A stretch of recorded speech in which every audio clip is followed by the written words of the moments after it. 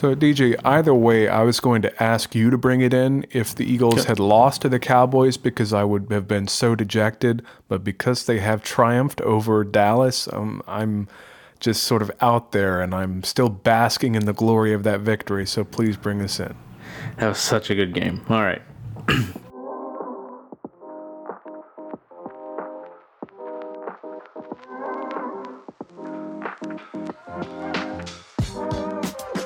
This is Corkscrew Convos, another theme park podcast. My name is DJ. And my name is Chris.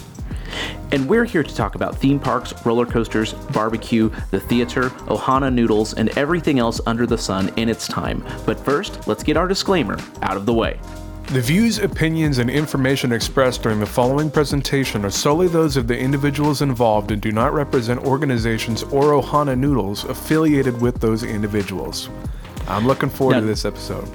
I am too, and typically we have, dear listener, in all of our disclaimers and right before that in the intro to the episode, we do have a subject we like to throw in there to make it fun. I did an audible, Chris, and I think an audible is a great term to throw in tonight after this stupendous day of football. Both of our teams won. My team, the Kansas City Chiefs, yes, I'm from Kansas City. I'm not a bandwagoner. They won in the land of Germany outside of the States, and you had a victory today as well. Yes, I think I'm sort of riding that high still where it's funny how football can have a bearing on your mood for the rest of the day, but you're feeling good right now. I'm feeling good. We're in that sweet spot right now, so I can't wait to hear about your journey down to Orlando and the fun that you had with your family. But first, I do need to have a quick follow-up with you and the dear listener itself. In the last episode, I made a big deal about how many pumpkins I had procured over the fall season, and I'm looking at some of them right now. I had 10 pumpkins, DJ, that I bought this year. And did you do anything with the 10 pumpkins? Did they rot? How quickly did they stay around? Did you have to fight with any of premature rotting? Well, my neighbor's pumpkins, they carved them and they put them out, and they look nice. I mean, I'm not a pumpkin critique in terms of jack-o'-lanterns, but they barely made it to Halloween. They were already starting to fade there, and that made me a little nervous. That gave me pause. I want my pumpkins to be there for the long haul because I think we're in the sweet spot right now where the Halloween decorations, I pretty much already took mine down, but if we play our cards right, we can have dual-purpose decorations that sort of bridge the gap towards Thanksgiving. Because I know if you see Thanksgiving decorations at like a big box store or an Applebee's or something like that. A Cracker Barrel. A Cracker Barrel, exactly. If they haven't already gone to Christmas, and most of them probably have, but if they haven't, there would be like a cornucopia and like one of those ugly pumpkins that has all the bumps on it and that's discolored and stuff. A different type of squash, I guess, more so than a pumpkin. But pumpkins definitely have a role to play in this sort of no man's land that we're in right now that used to be considered Thanksgiving season or the Thanksgiving ramp to that beautiful holiday before a lot of people start turning to Christmas. Now I think that battle has been lost, but I wanted to hold on to my pumpkins. That's where we're going with this here. I bought 10 pumpkins. I don't have 10 pumpkins with me anymore right now. I've sort of I've right-sized my pumpkins, DJ. Where do you go to a patch to purchase yours? Or are you more of the go to the grocery store, it's in the cardboard container, that's what you do? Every single time I have purchased pumpkins this year, it has been because the deal was too good to pass up. The first time I was at Harris Teeter, they had 5 little handheld pumpkins for $4. I mean, how could you not get it? That started off my Halloween decorations this year, was those little pumpkins. And most of those are gone now because I got those in early September and they, next, it was at Target and they had medium-sized pumpkins for like $6. And I'm like, these are big pumpkins. I could really do something with these. So I got 3 of them, and I'm looking at them right now. And then a couple weeks later, I think early October, I was at Costco, as one does, and they had enormous pumpkins. I guess they were Costco-sized pumpkins for only $7 each. And I said, I already have some pumpkins, but I could use some more at this deal. So I ended up with 10 pumpkins in total. And I'm not regretting that. I think it was a lot of fun. It's a little bit of whimsy. And I mean, last year I didn't even have a pumpkin. So I don't regret that. Did you happen to meet Lewis at Target? No, who was Lewis? Okay, we will save that for a future episode. I want you to look up Lewis at Target after this on TikTok. Oh, okay. I'll buckle up for pumpkin adjacent. And I'm interested to see if Lewis sticks around for next year. But very interesting. I've never seen a pumpkin at Costco, and that might be because I didn't go in October. Because I bought them all. Well, fair. Yeah. Fair. So, and the Costco secrets about how the last number dictates in the price whether or not it's a steeper discount and the dreaded star. Do you know about those? Yeah, I mean, I've heard about that. The trouble with that is I buy what I know at Costco, because if I don't, it's going to be a $500 trip, and I cannot do that. So I need to limit myself to this soup, this pack of protein bars, and other things paper like towels. that. Yeah, paper towels, about a year's worth of paper towels for me, because otherwise it's going to get out of hand. I mean, I did get this bag. Now, here we're going off the rails here, but I did get this bag of dried edamame that were lightly salted, and I'm still... I know what you're talking about. High in protein, low in other stuff. But, Costco can be quite a thing here, DJ. But I ended up with 10 pumpkins, and I need to get something off my chest with those pumpkins. Sure. They have brought me joy, and I'm glad that I bought them. I still have many of them, but I didn't end up carving any of them. And I'm trying to interpret that. I mean, what does that mean? Did you paint any of them? No, I mean, I would have sooner carved a pumpkin than painted it, but I'm going to justify my actions and say I did it because I want to hold on to them longer in this no man's land between Halloween and Thanksgiving that we're in right now.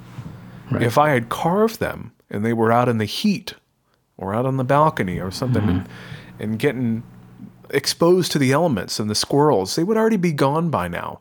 Right now, I can cherish my pumpkins for longer now that we are in early November than if I were to have carved them. I mean, when it comes down to it, I even had the carving tools. I had stencils picked out and everything. But sometimes life just gets busy, DJ. So I still have those tools. Maybe I'll use them next year. Maybe I'll even carve a pumpkin later in November. I mean, who says pumpkins have to be carved only in October? I think that is a concept or something, that pumpkins only have to be carved, excuse my language, but they only have to be carved in October. And I think that's bigger than, I think we can think beyond that, honestly. I think you can handle that. I think the dear listener can handle that. They can carve pumpkins whenever they want.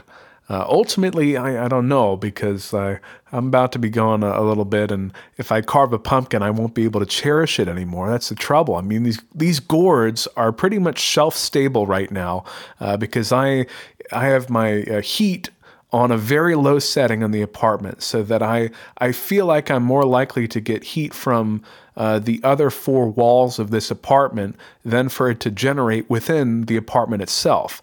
I don't know if it's the neighbors have their heat at a higher level, so their heat kicks on sooner and then I leach through that heat, or if I just sort of tough it out. But yes, I do sleep in bundles to stay warm, but the temperature in my apartment does stay pretty chilly, and I think that it's been conducive to holding on to these pumpkins long term, because I'm in it for the long term. Fair. I would rather bundle up for sure. Now, I do the flip side. At our home, the Christmas tree was up November 1. That's the rule at my home. Now, outside, there's still some Halloween harvest decor up. Got to find some free time to take that down. But that'll be phase 2. All to tell you that all Christmas decor in my house is up way before Thanksgiving, with the exception of an advent calendar. Okay, so you're sort of living out the nightmare before Christmas right now, when two holidays collide. And actually, now that you say that, that is our theme this year and moving forward outside. I'm going to be that house that has Jack in the Santa outfit, that has Zero as Rudolph the Red-Nosed, or I should say pumpkin-nosed reindeer. I'm going to have all of that at our home. Moving forward, it's in the record as of now. Okay, Home Depot thanks you for your Yes. purchases. Walmart awesome. had a good Jack and a good Sally, so those will Okay. be probably Are they 12 purchased. feet tall? No, these ones are maybe 6 or 8. They're small. Okay, well, it's something to build up to then. But this is a very exciting time of year. I mean, when I love the energy that people have going into, I guess, the greater holiday season of starting to think spooky with Halloween, and then marking Thanksgiving briefly. I think a lot of people do, and then there are all these other holidays throughout the later part of the year as well, and it's convenient how we've just lost a lot of sunlight, but we're lighting up the night in a different way. To keep that energy up there, because it can be disappointing when it starts getting dark around 4:30 and you say, where did my day go? What am I supposed to do now? Do I go to bed now? It's 4:30. So it's nice that we have pretty little string lights to keep us awake a little bit longer for a couple months. What will be unfortunate is when it's January and all these other decorations are down, and well, I don't know. Then we got playoff football, so that helps a little bit. When we get into mid-February, then it's the trouble period where we have to hold on to our crispy edamame bags and just sort of get through the winter until it starts to warm up a little bit in early March. But I don't know. F1 testing starts in February, so I'm pretty much set all year now. Oh, okay. Well, I'm glad that you have that. Again, I'm going to have to figure out a way to become a fan of that. Maybe with the Las Vegas race coming up, I will find a way to really identify with that. Yeah, it's going to be an interesting race. It might be the most boring race, but as a new viewer, I think you will enjoy it. Where is it playing? Typically, well, okay, so it's weird. You're on Eastern time, so for you it will be 1 a.m. This coming technically Saturday morning, or sorry, Saturday night, Sunday morning, 1 a.m. for you. Oh, okay. What channel? It'll be most likely on ABC. It'll either be on ESPN. Usually it's ESPN, ESPN2, or ABC. Typically the Grand Prix, the actual big race, they push it out on ABC, and I'm sure there's nothing else that's going on at 1 a.m. on ABC. Okay. Well, that is exciting. I don't know if I'm going to be up that late, but maybe I'll see the highlights on social media. They're trying to do this as a true, night race, and that's kind of the idea. But also, the interesting thing with a sport like this is just how global it is, and so they also have to be aware of everyone else trying to watch it. There are a couple races every year that I've never seen live, and I don't know that I ever will. Like Japan, I'm pretty sure Japan is at like 3 a.m. Australia is at like 4 a.m. Where if you're in this continent, you kind of lose out on those with the live, but we get some really good other live races. Well, wait. If it's still at a very poor time for us in our time zones right over here, when it's on the other side of the world, when it's in our backyard comparatively here, why is it still at such a poor time? I think because it's the night race. They want it at night in Las Vegas. It's dark at 4:30. It's true. It's true. But I think they're also looking at how do we get the biggest worldwide viewership is what I think. I'm saying all this, and I'm trying to find the next race, and for some reason in the app I can't find when that. Oh, here we go. Okay, I can tell you right now. Yep, the race, I'm in Central, so the race is at midnight, November 19th. So that's technically Sunday, correct? Yep. So it'll be 1 a.m. at Sunday for you. Okay, well, maybe I'll see it. We'll see. But Your that's first exciting. taste would be practice 1. That would be on November the 16th. That's a Thursday from 11:30 to midnight. I think I got something going on that night. Yeah. But we'll have to see. I don't know. It's cool. It's going to see the little videos of the fast cars whizzing back past all those lights on the strip. It's going to be fun to see. Maybe I don't have to watch the whole broadcast, but just sort of get the feel of it, see the Verstappen or whoever else. And oh, should I have said another one? No, that's okay. He's just my most hated. Don't worry about it. Okay, well, that's fine. Well, dear listener, if you're new to Corkscrew Convos, welcome. Thanks for stopping by. We're glad you're here. Take a look around, take a listen. We've had a lot of fun episodes recently, including an episode with the park president of Six Flags Fiesta Texas, Jeffrey Siebert, in the late summer, as well as some other fun episodes here and there as well. So there's definitely more than 100 episodes out there for you to check out and see if there's something that tickles your fancy, so to speak. And we have a fun episode here today as well, because DJ just got back from taking the family down to Orlando and spent a whole week there, and we sort of previewed it last episode, and now it's time to get the full trip report, day by day, step by step, of how it was. That's right. It's also a continuation from last episode, as Chris gave his rankings of his Halloween Horror Nights houses.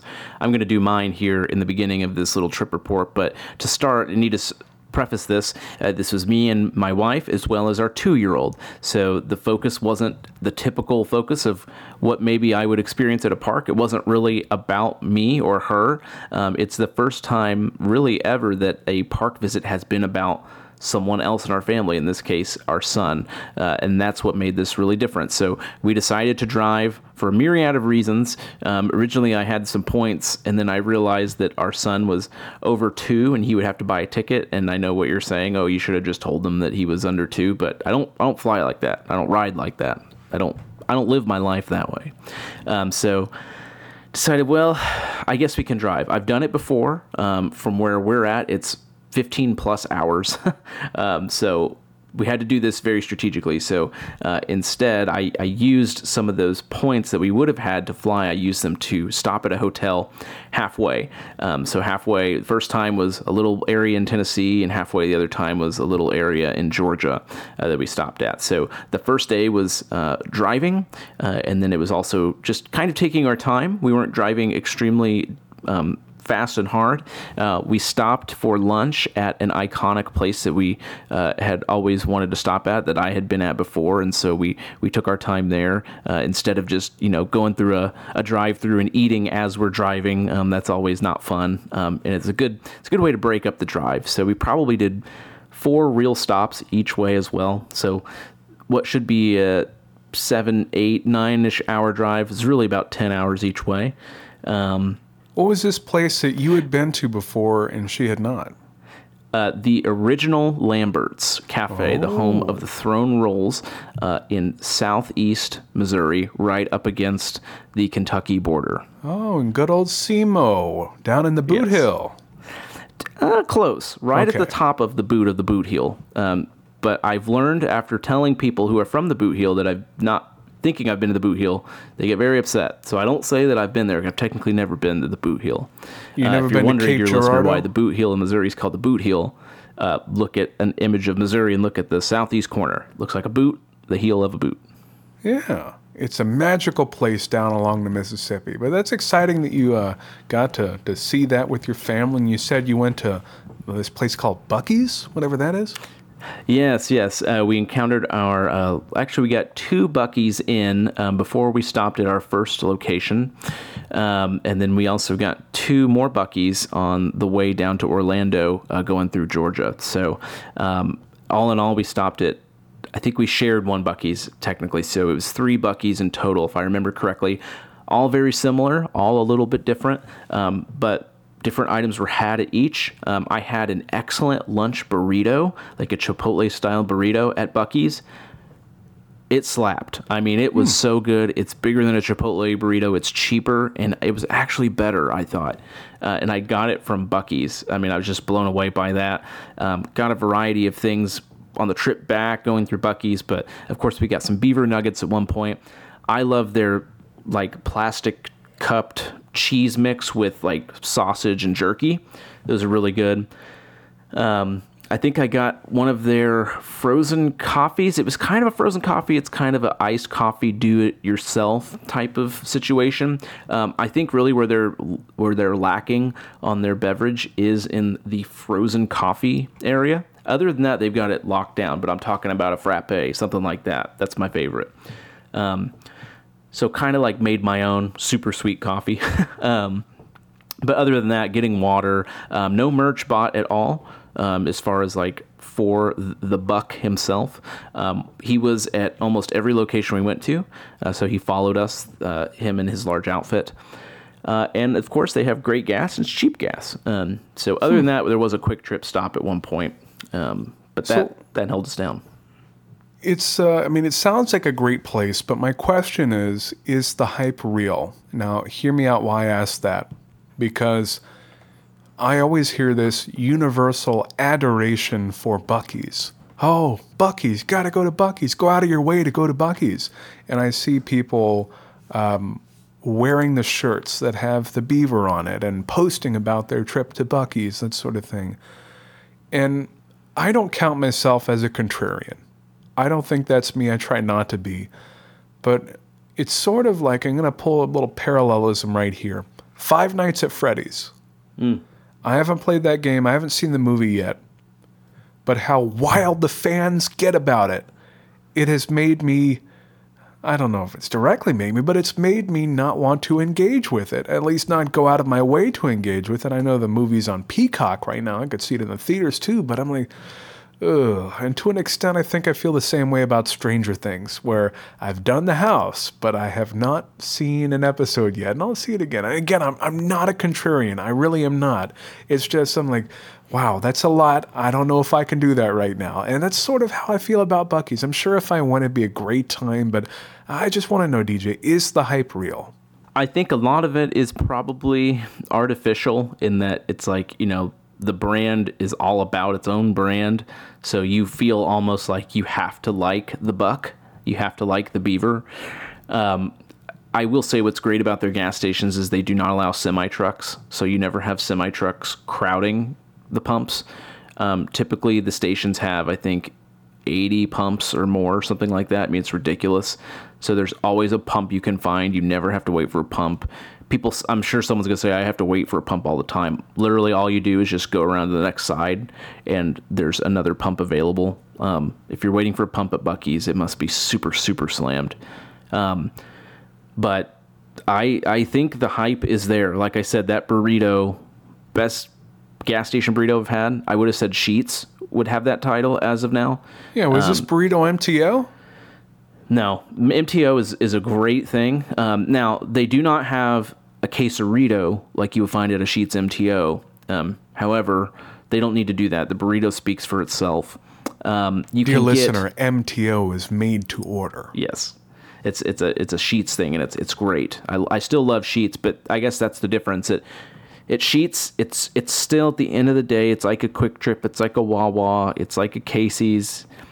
It's a 7-Eleven. It's a gas station, and yes, Buc-ee's is, but Buc-ee's has so much things to buy other than convenience store that it's almost like the Cracker Barrel of gas stations, in that there's legitimate merch. There's outside of merch, like you can get a legitimate, like if you wanted a Yeti cooler, or if you like Columbia PFG stuff, if that's something you're into, like they have actual mall shopping inside, and they have actual smoked barbecue always available, freshly smoked.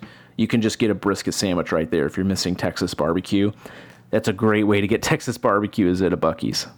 Well, now you're talking my language, but since you brought up the Cracker Immaculate Barrel... restrooms too, by the way. Oh, good. Let me derail the conversation for just a moment, because you have unlocked a memory in my head that I didn't know I had about Cracker Barrel. And I know we're 25 minutes in and we haven't gotten to a main topic yet, but there's something that I want to share, because I want to know if you feel the same way. It's in the Cracker Barrel gift shop. I would always, of course I haven't been in years, but I would always gravitate to the kids area with the toys and various wooden things. It was near the CDs and the shirts that smelled like candles or something like that. And in the kids area, they would have this box, and there would be a ball in it attached to like a ferret tail that would just be banging against the sides of the box like it was alive and possessed and doing something. And I would just stand there looking at it and pick it up and say, what have they done to this ball that it's attached to a tail that made it exist? What is happening here? Does this qualify as life? What's inside of there? It was, our first and then true we'd go and example eat of dinner. AI. See? Yeah. I mean, DJ, earlier today I was thinking, we need to do an episode that puts AI to bed, at least in terms of the industry, because I think most people do not know what artificial intelligence really means and really what it can do. It's going to take a little homework on our end to put this together in a way that it makes people understand, but I think that is a very ripe topic for a future episode about AI and theme parks and such, because of course it's going to be there, but I think we can have something to say there in the future. And in a way, it's already kind of here in its infancy, if not more. But, back to Buc-ee's, back to the trip, got into Florida. This time I actually got myself a temporary sun pass so that I could get around tolls easy and not have to go into my maps and say, don't go through a toll. Just make life easy.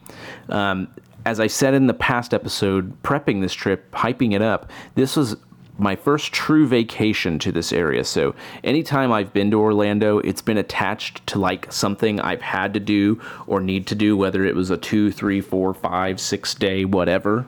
There was always like things I had to do. So this was true vacation. Take our time and enjoy it and have fun. So we came in on a Saturday. That's after driving all day Friday and all day Saturday. Saturday night, first stop. Do you want to guess where I went? Rolled in at around 7 o'clock, 7:30 at night. 7:30. You check in? We checked in. After we checked into our resort, we're ready to go. Where do you think I went? Disney Springs. Nope. Went right down the street to one of my other favorite businesses, a Publix. Oh, a Publix. Okay. Well, they're a dime a dozen over here. So I'm glad that you got to really embrace it and embrace the affinity of that grocery store. Good job. That's good. That's how I felt like a local. So that was Saturday, getting groceries. We were in kind of like a condo situation, so needed groceries, needed to actually have things to eat and drink. And so purchased those. And then Sunday, in the daytime at least, we did Disney Springs. We actually opened Disney Springs. I was there 5 minutes before it opened, and there was nobody there. There were no shops open yet.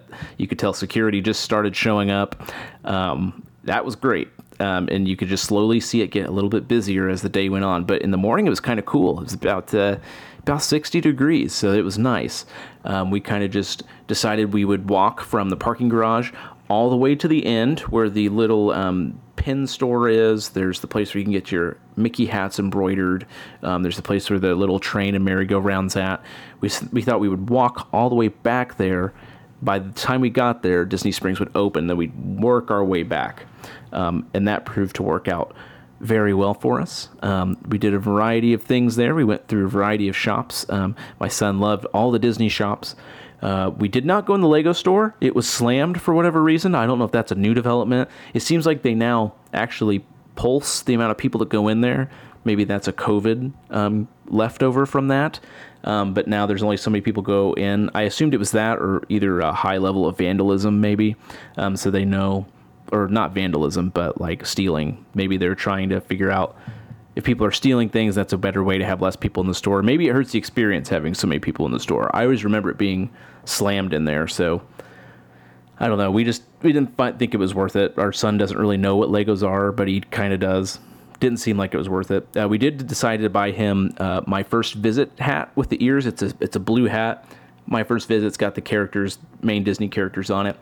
Went back to the embroidery place to have his name embroidered in the back.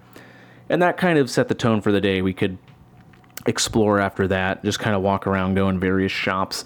The big surprise for us was the bowling alley Splitsville.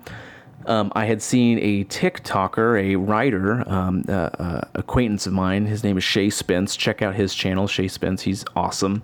He has said at Disney Springs, you got to check out this sushi at Splitsville. It's like, sushi at a bowling alley, what?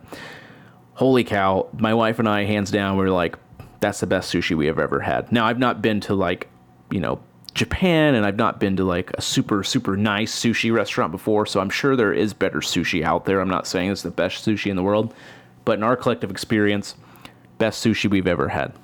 So that was Splitsville Sushi. Incredible service as well. I originally wanted us to go to like Edison or really, to be honest, places I was familiar with, and I had to tell myself, no, stop, don't do that. We're not doing places that I've been before because we want to do new experiences and just try and be as unbiased as we can in the whole visit. So Splitsville Sushi, check it out. Bowling looked fun too. Looked like a great place to bowl, but the sushi, they have their own menu, extensive as well. And then we went over right next door to the World of Coke. I have always wanted to do the world tour, or whatever they call it, of all the different flavors of sodas.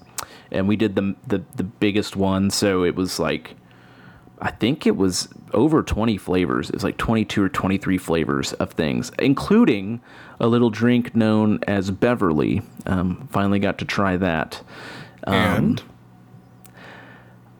I think it goes back to the Buc-ee's conversation, to the Five Nights at Freddy's, for me, the Avengers. I tried it. It's not terrible. Like, people are like, this is the worst soda they've ever had, like, in their life. Or not even worst soda. It probably is the worst soda I've ever had. But like, they're like, this is just terrible. Like, it's just terrible. Like, people are like gagging and stuff. Like, that's too much. I would rate it probably a 3 out of 10. Okay. If someone was like, oh, we're out, like, if I'm just thirsty, I'm not going in a situation from like stranded on an island. But if I'm just thirsty and they're like, all we have is Beverly, I'd be like, okay, I guess I'm drinking Beverly. Like, it's not that bad. And when I looked into the history of what it is and why it exists, it makes more sense, like why it would exist in the first place. And I think you had said in a previous episode that they don't produce it anymore. That is true. It is literally only produced for World of Coke and the Epcot Pavilion. That's all they use it for. That's wild. Yeah. So now, it being an Italian beverage, of course, I imagine when it was served over there that it was only served tepid. Room temperature or warmer. Would Yes. that make it worse? Well, I think it was room temperature when I had it. It was tepid when I had it, I thought. Oh. No, it wouldn't be because it's carbonated, right? I don't know. I don't remember if it was room temperature. I want to say that it was. The one thing about that experience is they mix in carbonated with uncarbonated drinks, and they don't just do like all the carbonated together and all the uncarbonated if you were to do like the order they want you to do it in. So that made the whole experience a little tough. I mean, it'd be like, I don't know. I mean, I like to mix my sushi together, but I know there are people that are like, okay, they do one roll and then they do the ginger, and then they do another roll, they do the ginger. How many sodas did you try at once? There were 19, I think it was 19 flavors. At once?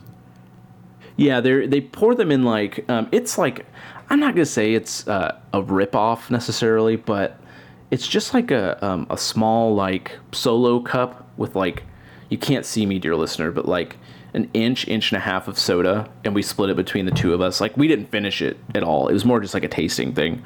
But it's not like I had pictured, I think what maybe you're envisioning, Chris, where they were going to give us like 19 cans of soda. No, I mean, like, my trouble when I have, in various positions, had to go down the line at a soda fountain and test every line to make sure that the mix was right, and my palate was blown by the fourth drink. That's so. That's what's tough. They don't give you a palate cleanser necessarily, and maybe that's actually what the uncarbonated is supposed to do, because they were more uncarbonated than carbonated, I think. But I didn't really we didn't really think about why the order was the way that it was. But we just decided, it's in an arbitrary numbered order. Let's just go through the line. Basically, because it's like doing a flight of beer. You have to know what you're doing because it's all unlabeled. So they have it on a tray with numbers, and then the cups correspond. It was a relatively long line to do that. I think it's just because so many people were doing the flights that, they don't have really an efficient way to do it. There's also like an ice cream float flight that you can do where they do various floats with different sodas. But Beverly is apparently this pre-dinner beverage that's supposed to calm your stomach, and what you taste is grapefruit the rind of a grapefruit. So if you already don't like grapefruit, you're already in trouble. And if you don't like, like orange zest or lemon zest, like that really powerful, almost like candle-like flavor, candle scent flavor, you're going to hate this. Like, my wife said that is the worst thing I've ever tasted, period. She said that is terrible. And I just really had to sit with it and be like, it's really not that bad. I sipped it slow, kind of like a wine or a bourbon, just like, didn't just go gulp like she did. I just like took it slow, and it was kind of pleasurable in a way. Like, I don't know. Like, the more I think about it, I'm like, do I hate this? Like, why does everyone hate it? Because if you were to just like take a shot of it back or something, it's like, oh man, that's a lot. But you have to imagine myself being around a table, and if I had one of those mini cans, like the mini Coke Zero cans, like what if that was just Beverly and I was just enjoying my time? Just like if you had straight bourbon, like I'm just going to sip on this for an hour and a half before the meal arrives. I think that's what helped. Okay. I'm so intrigued because I've never done any of these sort of Coke sample experiences like that. So I wonder if I would come to it with as enlightened a take as you have, because I think you're very enlightened. Yes, I'd sip it sitting on the porch overlooking the French Riviera, maybe. In that instance, this would be a good beverage. In others, I'm not so sure. I'm going to have to figure out a way to do that. If I just saw someone at a theme park or a sporting event and they had a 32-ounce cup with a straw and they're just just sipping it back. I'm like, what are you drinking? Not and they're a like, cup. Beverly. It's going to be in those cans on the hat thing that they sip through a straw. Two-canned hat, yeah. Like, then I'm like, okay, like, this is either not Beverly or, like, you are a psychopath. But okay. So 3 out of 10. Some other great flavors. That was the day at Disney Springs. Really just enjoyed our time. Went back to where we were staying. They had a great pool, so we did that for about 2 hours. Son loves to swim, or try to swim. He can't swim yet, but he loves the water. That set us up for dinner. We did the pub sub. My wife had never had a pub sub from Publix, so I made a run over there again that day. It was literally like half a mile away. So convenient. We did pub subs. That was a great little dinner. And then I headed over for kind of my only solo sort of thing for this adventure, for this trip. Halloween Horror Nights at Universal Studios. Ooh. I don't know if it was busy. Like, I think that's kind of silly to say about that event, because it's like, it's always busy. Like, it's a limited time event with limited... It didn't look like it was busy this past Saturday, the last day of the event. On this first weekend in November, seeing those lines, I was like, if I had known that the lines would be that short, of course, everyone else is thinking that. So if they do add it to the calendar next year, it's going to be swamped. But the people that got to go this last weekend, they probably got an amazing experience. But please. That's tough. I mean, the group I went with, they said the week I was there that they had heard from they're local to the area. They said that they've heard as well that the last week and the week after, best time to go, because everyone who wanted to make a trip out of it already did it. Like, not very many people are going there for Halloween proper or around that time. Mostly it's going to be like locals and the diehards, which it seemed like it was. Like, I can't tell you how many Halloween Horror Night shirts from other years that I saw. It felt like being at a not so spooky Halloween party day, with a day when there's like the diehards there too. Like, definitely more diehards and have done this before type of people than, oh, we heard about this crazy Halloween thing and we're here on fall break because our school's out. And a lot of fall breaks are done this week that we went. So, dear listeners, the week right before Halloween that we went, because Halloween was on a Monday this year, Tuesday. It was past Tuesday. Getting into the park, I'm very. I don't know if you'd like to drive with me, Chris, getting into that park, because everyone knows that you need to be in the right lane, like 4 stoplights before they need to be. I take the left lane the whole way, and I just hope that I can squeeze in. It's a social tragedy. If everybody tried to do that, it would be chaos. Why do you do that? That shaved like 20 minutes off of my visit, and I feel like I was one of the first folk in there for that event. And it definitely felt like it. So I was almost right there at opening. I think it opened at 6:30. I think I was in the parking lot out of my car 6:25. Now you do have to go through City Walk, and the bag check was a nightmare. I've never seen it that slammed, but I think it's just because it's an event and it's going to be slammed. That's just the reality of it with an event like that. I didn't do what you did. I didn't go and do Islands of Adventure or something else and stay in the waiting area. Just went straight to the event. That's all I did. Parked in Cat in the Hat as well.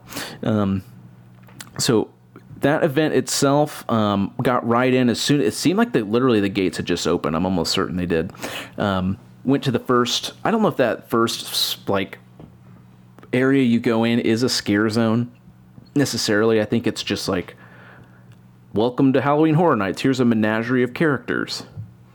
They are going to lunge at you. Would you say that's fair? Like, I don't think that it's a scare zone necessarily. Well, they tied it into it's sort of the creatures of Dr. Oddfellow, that sort of thing. Okay. And he was in there too, I think, usually, sort of Yes, he having was. a good time. I remember that now. Yes, you're right. So that would make sense. That's what I did struggle with, is the scare zones. Never knew really what was going on, or like I had like a sense of an overarching theme, but the whole time I went through all of them, I'm like, where's the sign telling me I'm in XYZ scare zone?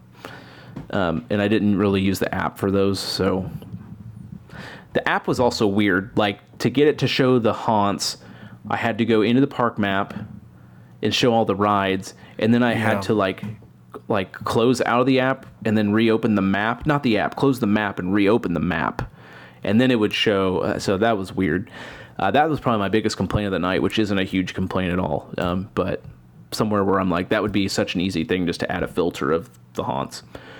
Well, I think the tricky thing with scare zones is it's such a popular event. They have to build it for such a capacity that where scare zones may work at other parks by breaking up the path of motion and make people go around something, with the exception of the jungle scare zone, they really have to be careful with that, where they can't really put a bottleneck in the pathway, because then that's going to create such a backup when they're trying to move thousands of people through the park at once. And I think that's a challenge that they have to work around when they are building out these scare zones. But even so, I've enjoyed seeing those big set pieces like that plane up in the trees, and especially the Zodiac scare zone. We're not getting the exact names here, but I don't think people are listening for us to do that. But the Zodiac scare zone in Hollywood as well, really good too. But yeah, I definitely get what you're saying with the app too. When I would get the wait times, it would mainly be on, I think it was the homepage of the app, where I would scroll until it said like, what's hot right now, or something, whatever that title was, and then it would have wait times, and I'd hit like see all, and that's how I would find it. So I wouldn't find it through the map itself, but I get what you're saying there. Yeah, and so I had some insider knowledge. I was meeting up with this group. I was telling you I was with a group, and I was like, hey, you know, what's the best way to do this? I wasn't going to buy Express either. It's just too expensive for just me going by myself. I just didn't think it was worth it. I knew I had 10 things I had to do. That's the 10 houses, 10 mazes. And they said, first thing you do is you go straight back to Oddfellow, and you go straight back to the Darkest Deal. They're like, do that immediately, as soon as you get in. I said, okay. So went in, turned right, went through the Zodiac, Hollywood, whatever that was, sped right through it, didn't really enjoy it, just booked it. And then booked it again through the jungle-themed scare zone, which was my favorite scare zone, by the way. It reminded me of the Fright Zone at Worlds of Fun. Rest in peace. Went through that, sprinted through Simpsons, and went to, it would have been the Darkest Deal was my first haunt that I experienced. So went through that. It was, at first I thought voodoo. And then I realized, no, it's more deal with the devil. Devil went down to Georgia, like you had said in the previous podcast, similar vein to that. Very creative. It was like one of those story-driven mazes where you see the same set piece about 3 times, and you see the progression of this musician who's made this deal, and it's, you know, pretty terrifying. They're all terrifying in my opinion, except for one, but we'll get to that. And got through that. Then I jumped over after the Darkest Deal. Right next to there was Dr. Oddfellows. So just so you know, the Darkest Deal, I waited less than 5 minutes. It was almost a walk-on. And then Dr. Oddfellows was similar. 5 minutes, got right on. Dr. Oddfellows was fine. Clowns don't really do much for me, so it was, you know, oh cool, you know, it's a fair, it's a freak show, whatever. by the way, each of these had at least one jump scare at some point because I'm just very jumpy.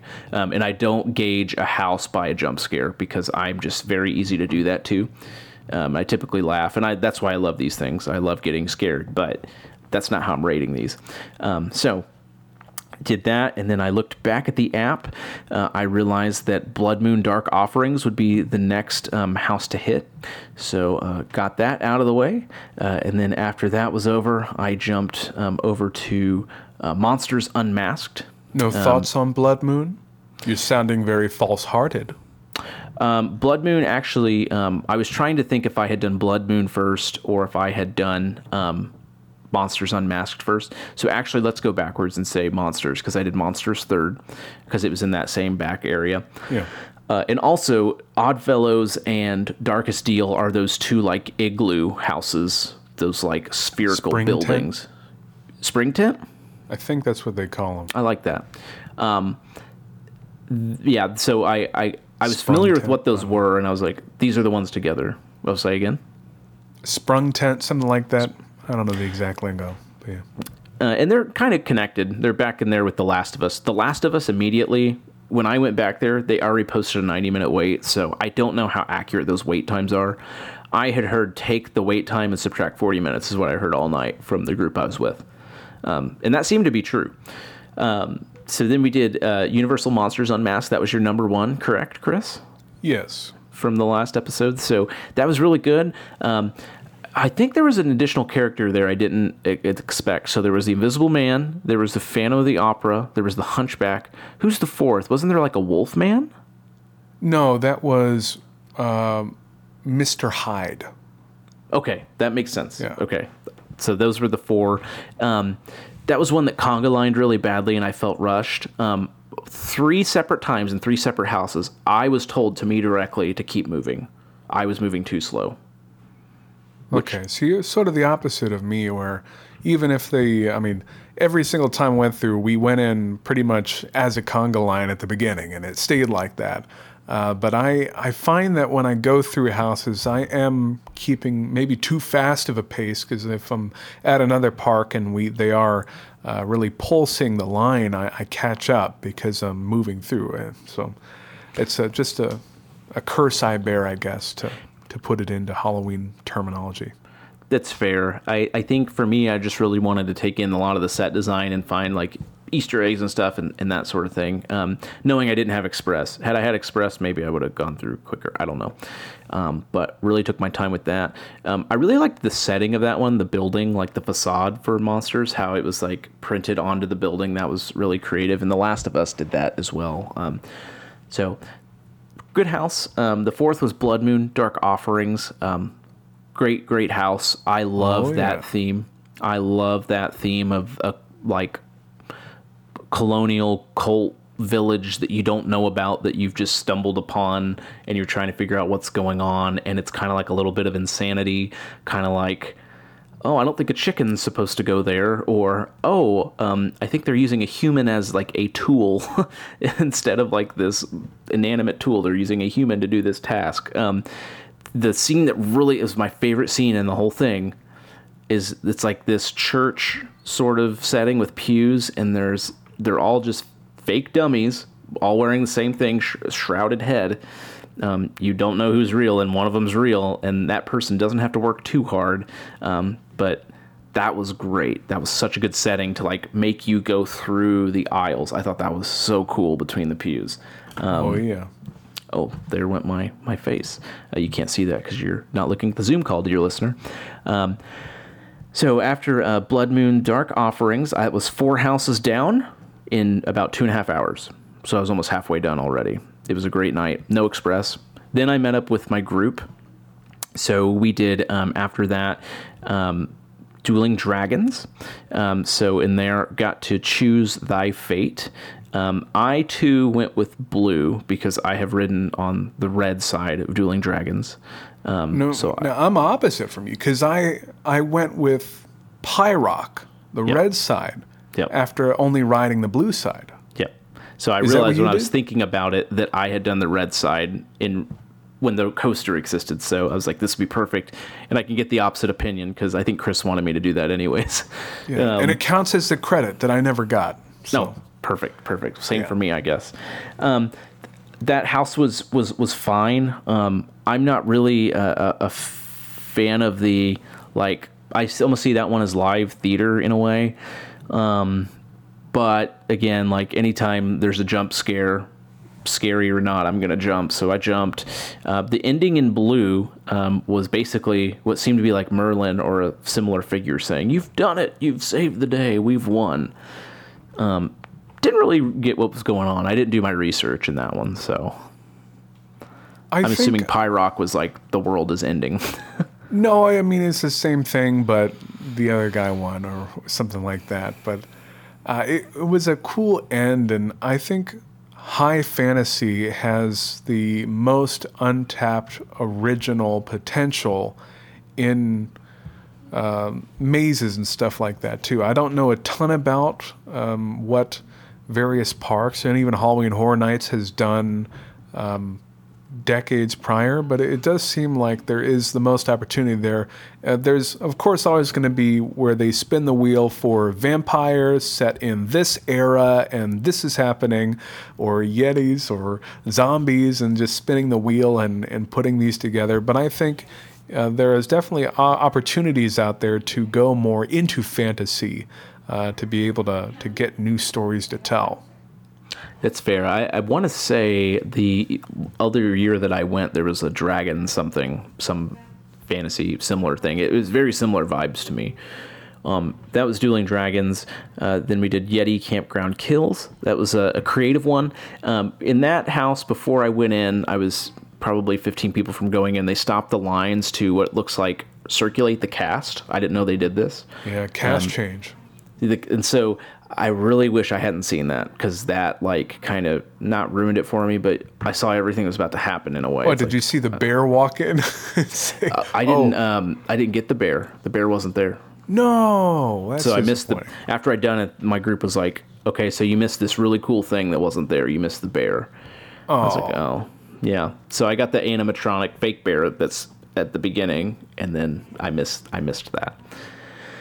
When I first encountered a cast change, it was everybody started clapping down the breezeway, and I was like, "Oh, did somebody get engaged?"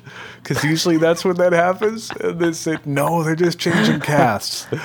Fantastic. That's I awesome. could see someone who's into the spooky proposing right in the middle of the sweaty breezeway. Why do they call them breezeways if there's never even any moving air down there? That's what I want to know.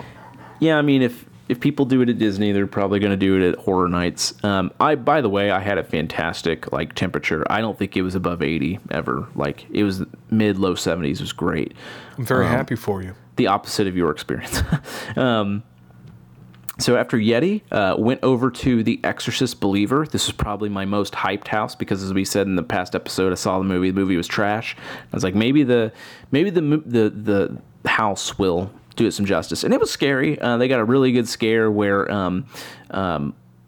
Leslie Odom Jr.'s daughter, her head's down and she's not real. Or no, sorry, that's not right at all. She's like in the air, suspended as the exorcism's happening in one chair, or above that chair, and then behind her is the other girl. She's got her head like down or up or something, and you have to go around that room. And I stared at her for probably like 20 seconds, and I was like, wow, that looks so much like a real person. That's unbelievable. And I finally let my guard down, and she knew, the actor knew. She jumped right at me, and it got me so good. It was the best scare of the night because I was just so convinced that she was not real. Wow. I think you see the devil, Pazuzu. I think you see that demon more in that house than you do the entire movie, which is like usually how the IP stuff goes. Like the Insidious house, or sorry, not Insidious. I never did that one. Oh yeah, I did. The Insidious and the Sinister houses. Like you see the antagonist more in the house because you just have to. Like you have to scare the whole time. So I thought that one was done really well, just as far as like how they made the movie like happen in the house. After that, we decided to do Stranger Things. I have no knowledge of Stranger Things at all. I've seen the very first episode, and that's it. But the wait was like 50 minutes, and my group was telling me that's like unbelievable for this thing. We got to do it. So I was like, okay, fine. And I mean, I got some jump scares. I knew what the Demogorgon was, but that was at the very end as you're leaving, like out the exit. The main scares are Vecna, and then just like the live acting that happens. The way they did the upside down was really cool. That was a really good, convincing upside down area. Makes me think of like fun houses and how they could upgrade their upside down areas. So, you know, it still didn't inspire me to watch the movie. I'm going to be honest, or watch the show. I'm like, I don't know. But it was well done house, I suppose. After that, went over to, well, there's only one left. I guess it'd be The Last of Us. Well, technically one left. That was the longest wait of the night. We knew it would be, so we saved it till the very last. So actually, before we did that, we watched the show that replaced the show that's been there for years, the Bill and Ted. Nightmare Fuel? Yeah. This was Nightmare Fuel, something. It was the second year they've done it. But I think in the past was the first iteration. This is the second iteration. Very good show. Really good illusions. Like, there was one that was really, really, really good. Lots of fire dancing, lots of stunts, trampolines. The axe in the air, the flying. I can't think of what that's called right now. And that was definitely an adult show. Like, you should not be taking a child to that at all. But they're very good about telling you that children shouldn't be here, and I don't think I saw any. So, again, this event is the antithesis of anything Disney, probably. So the show was good. Might be a top 5 theme park show for me, maybe top 3, just at how many people were in it, how well it was choreographed. So then we went over to The Last of Us finally. Loved that it was the video game, seeing Joel and Ellie as their original selves in their polygon form on the facade of the building was so cool. I loved being in Pittsburgh. They did that so well. What really shocked me, I think the best part of that house was when you went into the depths of like where you are in Pittsburgh to where the spores are, and they had the spores like in the air. And it was interesting. The group I was with, one of the people said, "This is so cool how they make the dust look like this, like the building's old." And I'm like, no, this is like, these are the spores from the game. Like, I felt like I needed some sort of respirator on, because it's like you cannot breathe this. And spoiler, Ellie can, Joel can't. So when you play Joel in the game, you have to put your respirator on. I'm like, it made me feel weird, because like the whole game is like, you should not be here. That's where the clickers are, where they're full of clickers and bloaters and bleeders and the different varieties. And they did such a good job with the costumes. So after that was over, didn't have much time. I think the park was open for like 20, 30 minutes. I left the group because they wanted to go home. It's open till 2 a.m., which is insane. So it's like 1:30. And I'm like, okay, I'll see you later. I'm going to try and see these Death Eaters. And I'm going to try and get on Gringotts. I'm going to try and get some butter beer. All that was closed, even though the area was open in Diagon Alley. So it's like, well, crap. I'm like, oh, there's one house I didn't do. I didn't do Chucky. Because everyone said, no, it's terrible. When in that, I was like by myself. So that added to the fear. It was pretty creepy. Like, usually that doesn't get me at all. Had I been at Conga Line, I would have been fine, but they focused on me the entire time. So I'm glad you got that personal attention there. Yeah. And that's what I wanted in a lot of these houses. Like I said, there was a good 3 of them where they were like, keep moving, they were yelling at me. So I took it slow, and I got some good scares out of Chucky, which, beggars can't be choosers. But yeah. Did you get any cool merchandise? Did you go to the tribute store? I went to the tribute store. I went to the last store, like the last call or whatever it's called. I was just so close. I even went in like the Universal store in City Walk as I was leaving, because I'm like, I gotta get something. And I don't know if I'm starting to feel this these times that we're living in, but I see some of the merch costs and this stuff, and I'm like, I don't know. Like, I really wanted a Last of Us merch item, and all they had was a t-shirt and a hoodie. That's it. And I'm sure it was a licensing thing. I don't know. But looking at that hoodie, it was a nice hoodie. I'm like, how often am I going to wear it? Am I going to wear it at all? got all these shirts, all this clothing, and that hoodie was $55. I'm like, ah. So everything else, just, you know how I am with theme park merch. I'm like, I just wouldn't see myself wearing it. So I got nothing. Yeah, I'm holding up a poster here that has every single house on it. Remember that. And Yep. I mean, I think they've sold shirts of it, keychains of this various design here. I ended up getting this at the airport in that store because I realized they're never going to sell this again. Right. These houses are never going to be here again. And this was my first Halloween Horror Nights. It wasn't your first, but this was my first. Nope. And this is something that I have to remember it by. These houses coming together to give me a great time. I think that's a great reason to buy that, honestly. Yeah. The only thing I was also on the fence, you may remember it, it was a ball cap, and it just had this orange pumpkin with just like a big face. Oh, okay. You would not know it's HHN unless someone told you. So I was like, maybe I could buy that and wear that September 1 through October 31. But again, I've got so many hats. Like, I'm good. So that was my event. Would you like to know my ranking? I did no food either. I was about to ask, did you eat any food? Did you drink any drinks? You did not. I had a Sprite from one of the people that were just like in the queue lines. A very crisp, really nuclear reaction in my mouth. And then I had 2 Dasani waters. So pretty easy. Okay. I did the ticket and parking, and I'm like, man, I've already spent a lot of money, I feel like. So yeah. Me, I got one of those refill cups that was actually also Halloween Horror Nights branded as well. For my 2 days, I definitely stayed hydrated with that. It's so convenient how they have the freestyle machines out there. And sure, they would back up sometimes, run out of ice, but that's how it is everywhere. But it was another souvenir for me. I ended up getting a keychain, the poster, and a couple things for other people. I had a couple super fans for The Last of Us that I had to get something, so yes, I got them that shirt. Yep. And then... Did you see the hoodie where the text went down the sleeve? That's what I liked. It just said The Last of Us down the sleeve. It's the same as the shirt, exact same, but it's got that extra thing on it.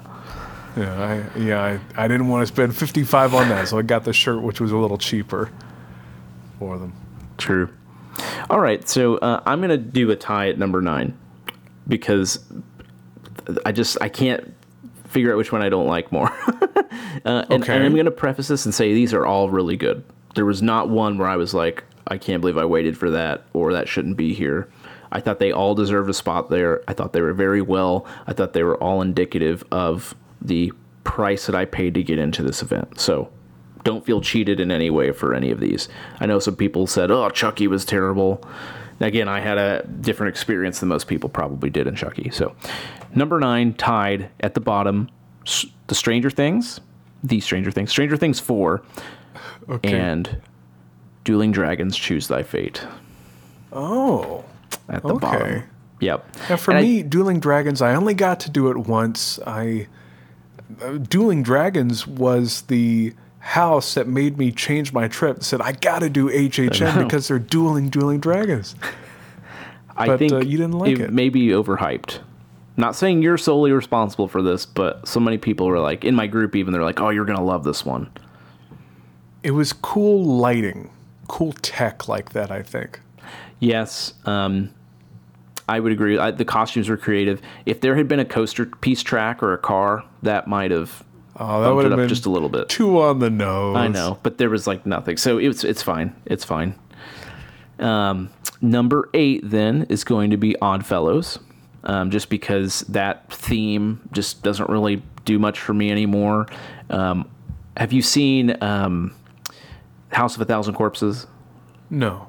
So basically that's what that house was to me. It was a watered down House of a Thousand Corpses, and it wasn't at that level. So I think if they had gone to that level, I might have liked it a little bit more. But, I like the lore and everything there. That was 8. Number 7 is right beside it, Darkest Deal for me. Kind of like the same, it's a cool story, some good scares, but I think those are the 2 smallest houses as far as like square footage anyways, and they do kind of feel like it. Not saying they weren't worth it, because I waited like less than 5 minutes for both, but had there been a 2-hour wait, I don't know. Then we're moving up to number 6. Going to be The Exorcist. So middle of the field. I thought it'd be at the bottom. So good scare in there. I thought it was creative how they did some of the things. And the demon Pazuzu they used was pretty scary. Liked that. And then hearing the Tolling Bells song or whatever it's called. Something Bells. The main thing from The Exorcist was so cool. I was like, oh, there it is. There it is. I was pointing out to the group. They're like, yes, we know. We've done this. Number 5 was Universal Monsters Unmasked. Very good. Very Oof. Good. When we're at number 5 and up, we're like splitting hairs here. I think it could go really either way. I'm actually putting Chucky at number 4. And that is just because it had to be my experience. It was just me. And they were ready to go. And I think that may have made them upset. Like they were ready to pack up. And they're like, all right, we're really just going to give it to this guy because he's making us stay here 2 minutes before we close. It was really stupid that it was in Fast and Furious queue as well. Like that didn't, I don't know, didn't work out. But yeah, it just seemed long, I think, because I was by myself and every scare got me in a way. No, so. It was a long house, definitely. And that was sort of my experience with Dr. Oddfellow's Twisted Origins, doing it at the end of the night, not having anybody in front of us, so hitting everything. And that, I think, is why I ranked it so much higher.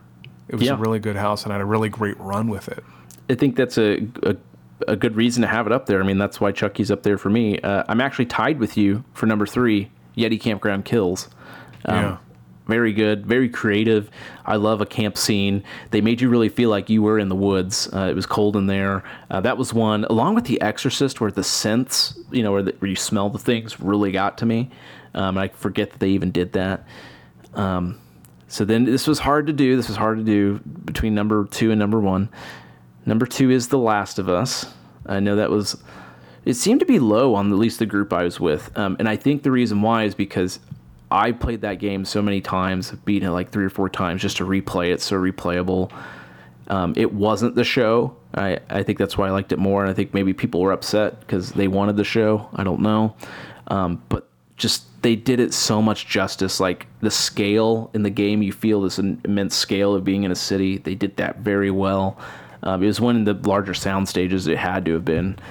And then seeing a bloater at the end, I was like, holy cow. Like, they did a good job. They took some actual lines straight from the game. Like, they ripped the exact audio, and it put me in that spot. Like, there's a spot in the game where you're trying to make progress while Ellie's by herself behind you, basically acting as a sniper, and she's never shot a gun. And that scene, they just did such a good job. Like, I felt like I was taking cover behind the cars. Get down. I'll cover you. Yeah. Straight from the game. And then that leaves number 1, Blood Moon, Dark Offerings. That's exactly what I'm wanting. Made me feel like I was in the AHS Roanoke when that was the house I had experienced my first go-around with this event. I love a creepy just group of people that things just aren't right. Set design was so good. So many good scares. I wish I could have done that one again. The church. Yes. Oh. The bell. Yeah. I could see how Monsters was higher for you. Yeah, Well, I think there's a personal connection of already loving those stories for me, for Phantom and Hunchback and sort of, I guess, The Invisible Man and Mr. Hyde. But it was... I don't know. I really liked the aesthetic of it, too. And I did have that personal connection with the guy at the beginning who looked down at me and said, "You! Yes, you! Have you seen any monsters around?" Stuff like that. So, of course, I had to keep an eye out, but that did make it special for me. Well, and it's clear from our listing, we're pretty set on the top 5. In the bottom 5, the exceptions being Oddfellow and Chucky for both of us. Yeah, that is where we differed, but that is also where we got those special experiences, each one of us. Yeah. Let me set a new call. That's a pretty good list, I think. Trying to be unbiased by yours, and I think I was. So, DJ, I think you summed it up right, that we did sort of gravitate towards a top 5 and a bottom 5, but of course, incredible houses, each one of them. Incredible work that the characters did, the designers did, putting it all together, the stage managers did, making it all happen. It was an incredible first event for me. I guess this was your second event, right, that you'd been to? Yes, How did it compare? I'd been in 2017. I'm going to be honest, it pretty much matched. It was exactly what I expected. Didn't seem like anything was taken out. If anything, I didn't have to buy an express pass this time, so that was a bit better. That would be my biggest feedback to anyone going to this event, is try to do the last 2 weeks of it, and you probably will save yourself some money, and you might enjoy it more. Now, that being said, I did not do a single ride. No rides at all, because I've done that park. No time, and I've done the park 4 times, I think, before this, and they've not put in anything new outside of the Minion ride, and I don't care. And it's not open at night either. No. So if you want to, I think that's where people might screw themselves going to this event, is screw themselves up. Like, if you want to ride Hollywood Rip Ride Rocket, you can do that. If you want to ride Mummy, you can do that. If you want to go to Diagon Alley, sure, but you're not really, you are paying for it and you're not, so just be careful. Maybe if you have a Rush of Fear pass or something like that, or Frequent Fear, where you are able to consume the event repeatedly and pop into a house when it's at a convenient line for you. Yeah. But definitely not for us. We're going down and seeing it, trying to get it all in 1 or 2 nights. But it was a great event. I still regret that I didn't have pizza fries. You didn't have them either. So, I couldn't find them. I couldn't remember where they were at, and then by that point I was Springfield, somewhere around there. All right. I could smell them, but I couldn't get them. Yeah, I had my pub sub, and I was pretty set. I didn't eat anything, so yeah. So let's close up HHN Talk. I have one more question for you. Sure. What was the single best scene or moment out of any of the houses for you? Would you say it was that church, or was it something else? I'm going to say all 3, and then by me saying the 3, I'll be able to deduce down to 1. So the church in Blood Moon was up there. The Last of Us scene where you're going through the cars and Ellie's covering you. And then the Exorcist scene with the one girl floating and the other one just sitting there and jumping out at you creepily. Those are the top 3. I think I'm going to give it to The Last of Us, because how did they do, like, that's a video game, and they did it justice. And I had been dreading that house all night, because I'm like, man, it's going to be the last one. What if it's really not good? People are saying it's not good. I love this video game series so much. The show, I've not even finished the first season, which it was good, but it's just different. It's more about character development stuff. I'm like, what makes the game The Last of Us a horror game is you have 5 enemies ahead of you. You know, they each take 2 or 3 bullets to take down, and you've got 10 bullets total. Like, you cannot miss a shot, and if you do, you're going to have to run, or you're going to have to find a pipe or something to try and survive. A lot of the time in that game, you're not killing everything. You're killing a lot of things, then you're running away from 1 or 2 other things, and they made you feel like you were running away, and I think they did a good job with that. Well, I did have a scary good time at Halloween Horror Nights. I know you did too, Chris, and you may have questions for us, dear listener, of how that experience went for myself, for Chris, and maybe a little bit deeper than we were able to go into on the episode this time around. So be sure to send us those questions if you have them. Let's have a corkscrew conversation with you. It doesn't need to be timely. We could talk about Halloween in February, or we can talk about the 4th of July in December, whichever you would prefer. We have talked about Halloween in February. We have an episode that's titled Halloween in February from this year. Duh, that's why I said it, Chris. No, okay. I remember now. But we are available via email, corkscrewconvos@gmail.com. And then we're on all the major social media platforms, X, YouTube, Facebook, TikTok, Instagram. It's all at Corkscrew Convos, some sort of variation. I don't think we're on the threads yet. I think we are. I don't know if we've threaded a lot, but I think we're on it. I think we secured the bag, as they would say these days.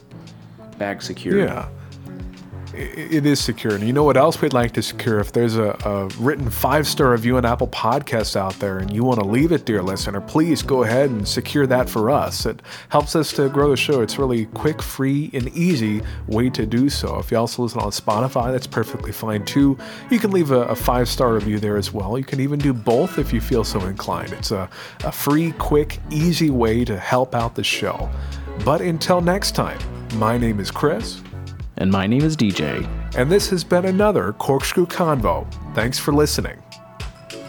Wait, did we close out by saying we're going to talk about Walt Disney World next episode? No. Okay.